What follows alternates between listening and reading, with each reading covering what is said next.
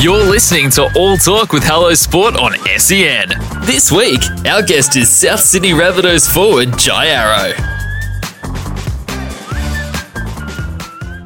We've got a theory here, and I don't know if you necessarily subscribe to it, but that kids called Jai, and specifically like kids coming through, seem to be like kind of tougher than everyone else. Like there's something about a Jai and a rugby league Jai.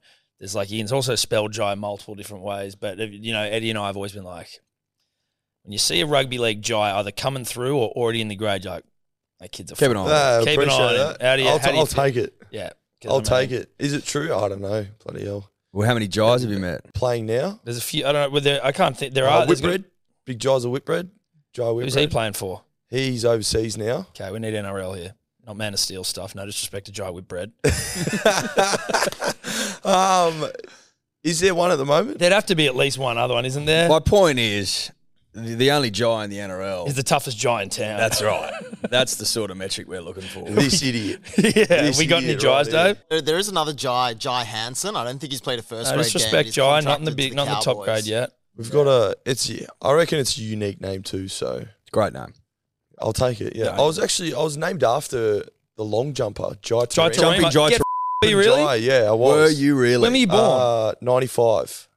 95. Heck, So I he was must have born. been jumping early. Yeah, we was jumping before 2000. You'd want to be jumping before the Olympics if you're going to make the Olympics. Is in he? 2000. How does he fit in? Jumping Jai Tarima.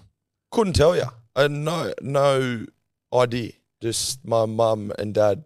Love Jai, decided- jumping Jai. I don't think they loved him. They might have seen him on the news or something and said, "Oh, I like that name." And does he spell it that way? I don't think he. I Spells don't know it how that he way. spelled. How's he spelled? You're Jai. Yeah. I think he spells a J. I think- Yeah, he might- he's Jai. He's Oh, from okay. Southport. There you go. Do you think? And I swear we'll bow the Jai thing after this. But do you think that's why you love tackling people, snapping people in half? Because your name's Jai? Yeah. Because my name's not Jai and I don't like doing it. I don't know. I don't want to be, when I have someone run at me, I don't want to be the guy that ends up on a highlight and getting bumped off and things like that. So I have the mindset every time I go out, if I'm looking to tackle someone, it's either me or him. Don't get me wrong, I've come off second best a lot of times. A few concussions here and there. I do enjoy the physicality of the game, but that's probably just as a kid growing up, having an older sister and a younger sister, fighting with them. That probably comes down to it. And I hated losing as a kid. I used to absolutely bit the dummy like it. Say if my older sister would beat me at PlayStation, shit like that, bro, I'd absolutely lose my crap. It's every funny single you should person say we that. speak to. Every single person we interview says the same thing. They're all competitive animals. How does it go when you're mucking around at training, like playing ping pong or doing anything mildly competitive with the boys? It must be on for young and old. I'd say ping pong, even euchre. I don't know how to play euchre, but I know it's a card game. Yeah. Yeah. It's a card game. Not There's the obviously ukulele. the fun about it, and you can have a laugh. But like when you're losing, you're half burning inside, but you can't show it. Or Yeah. when you start arguing with your partner and things like Wheels that. are falling off. You're like, oh, I'm showing a bad side here. That's when you're into the boys and you say, bloody, look, boys, we got them arguing. That's all we wanted. Here we go. Look at them. They're arguing. So I suppose there is a competitive nature in anything you do, especially if you play rugby league. Like, it's the toughest sport in the world, and we play a competitive game. So if you're not a competitive person, I have no doubts everyone in the NRL is a competitive person for sure. Yeah. So you were with the Broncos, and then did you ever play 20s, the Toyota Cup? Yeah, 3 years at the Bronx from 13 to 15. How was it? Did you enjoy that? Loved it. Yeah. It Yeah. seemed like it was a cool thing for like young kids, or it's like you had to tour around with the first grade side and stuff. Yeah, especially being at the Broncos too. So we travelled all the time. And as a 18, 19, 20-year-old, it was mad. Like we got to go around, travel to Sydney, then Melbourne, things like that, and experience, I suppose, what it was like to be a full-time NRL player. Obviously, we had to work and train in the Arvo and things like that, but I loved it. It was one of the time of my life. It was, I guess, semi-professional, and we could go and have fun. And yeah, it was mad. Like, I don't know why they I do understand the financial part of things are probably why they got rid of it, but had the absolute time of my life, become really good mates with everyone in that side, and I loved it. I love the 20 system. You're listening to All Talk with Hello Sport. We're on SEN, and today we're talking to Rabbitohs and Queensland enforcer Jai Arrow. Now, Jai, what's it like when you get into an Origin camp? Like, do they sit you down and watch like old sort of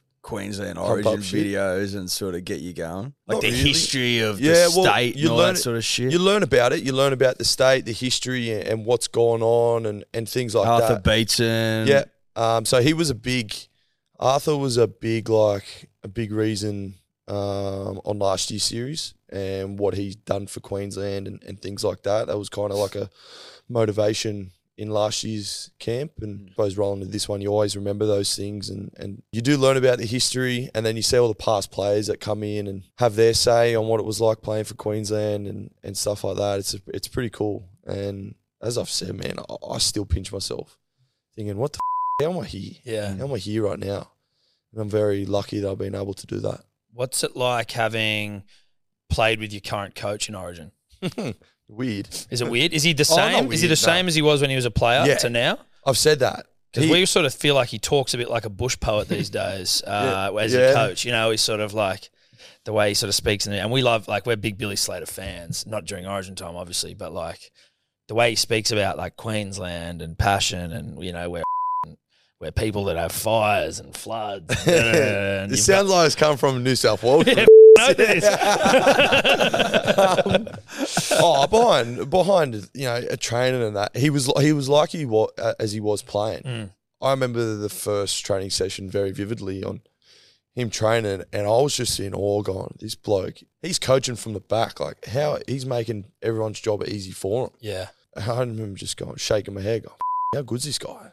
No wonder why he was the player he was. He breaks the game down so well. I don't think people really understand how well he breaks the game down and how much confidence he gives you as a player, knowing you have a set in stone game plan that all you have to do is go out and play your role and do your job, and the result will take care of itself, and showed over the past 2 years since he's coached. So, yeah.